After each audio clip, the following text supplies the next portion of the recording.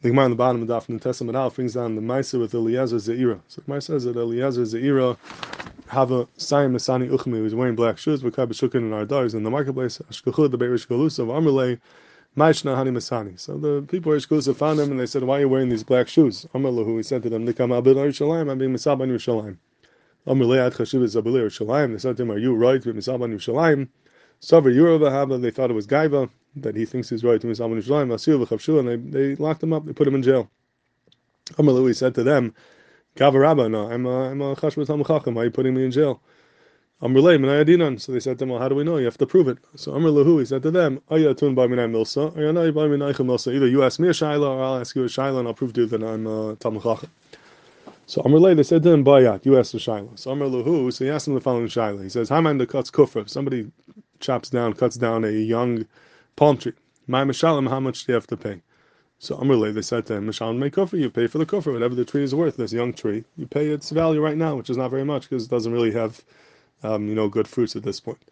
So he said back to them, Habu Tamri, how can you tell me you only pay for the kufra, but one day it's going to grow into a bigger tree, it's going to have twarim, it's going to have dates, and you're making him lose all those tamarim that he could have potentially had. So Amarle, they said to him, okay, Nechanami, you're right, Mishalem may tamri, and then you should pay for the value of the tamarim that it will eventually could have produced one day, if not for you cutting it down. So Amar Lahub, he said back to them, why should you pay for the dates if you didn't take away the dates? There are no dates now. Why are you making pay for something which you didn't take away? So then they got stuck. So Amar Leh, Emalanat, okay, you tell us. You're saying you can't pay for it now because it's going to have dates. You can't pay for the dates because they're not here. So you basically, it's like a catch-22. So what do you pay for? So Amar Lahu, he told them you do it b'shishim. You were Meshai b'shishim, like the din of shishim over here, and Rashi explains, Im hakarka da kol b'chlal shakana karka b'herseh, nois an ein of k'tzas b'shach shel achar zman. He says when you buy the karka with the Paris, you don't only look at what it's worth now, you look to the future as well. You have an eye for the future, and you make an estimate based on its value now, together with the potential of the future, and that is b'shishim. So that way you could be kailo both the now and the future in an appropriate way. So they were asking to him, Amar Lu Shabakam Luchu b'shishim. They got Haskama that what he's saying is correct. V'shavku, and they let him go and they released him. Adkan is the story in the Gemara. And about Tzarchian, what's going on over here? They said that he's not right to be Mizab on Yerushalayim because he's not an Adam Gadol. He said, I am an Adam Gadol, and he proved it by the Shaila. So the question is, number one, how does he prove he's an Adam Gadol just by the fact that he had one kasha and one teres? Does that prove that he's Adam Gadol? That's not enough to prove his godless because he had one kasha and teres that they didn't know.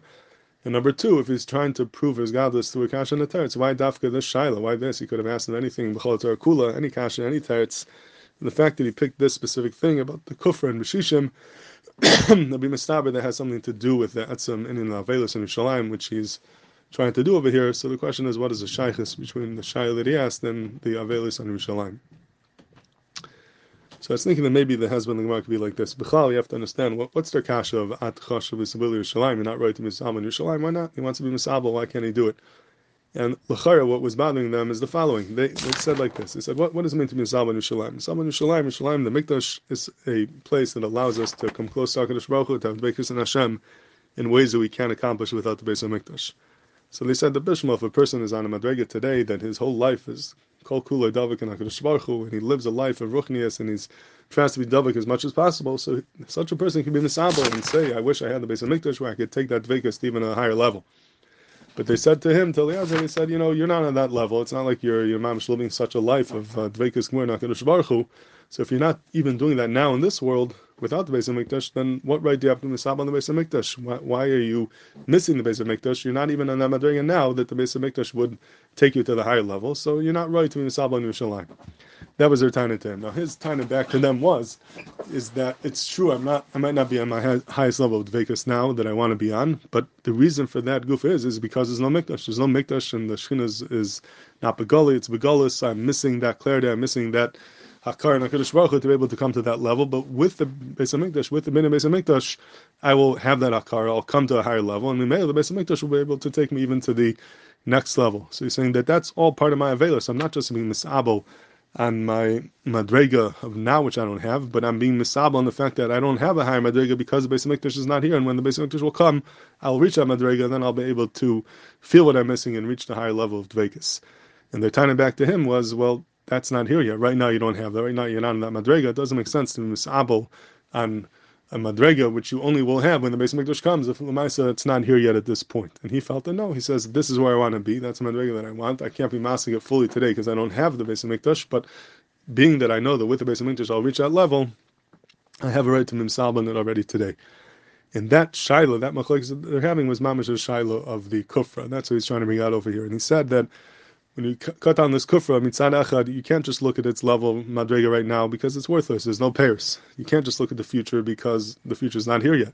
But the way you're mashai is b'shisha. B'shisha means you look at what's here now with an eye for the future. You look at the potential that it has to produce pairs, and you're mashai together. And the tashulmim is not only for the now, but it's for the future as well because it has the echaylis to reach the future. And when he made that point to them, then they understood that he's right. And within his avelis as well, he has a right to have an eye for the future and be misabel in the mikdash now because he knows that with the Beis Hamikdash he would reach that higher level, which will allow him to have that higher dveikus, which he feels missing now because it's something that he would have if the Beis Hamikdash would be here. When he made that point, that's how they understood his right to be misabel in Yerushalayim, and that's how that proved not just that he's an Adam Gadol, but he's on the madrega to misabel in Yerushalayim, even though he's not in the madrega yet. And Mimel they're shofku, and that's why they let him go because they understood the point that he's trying to make.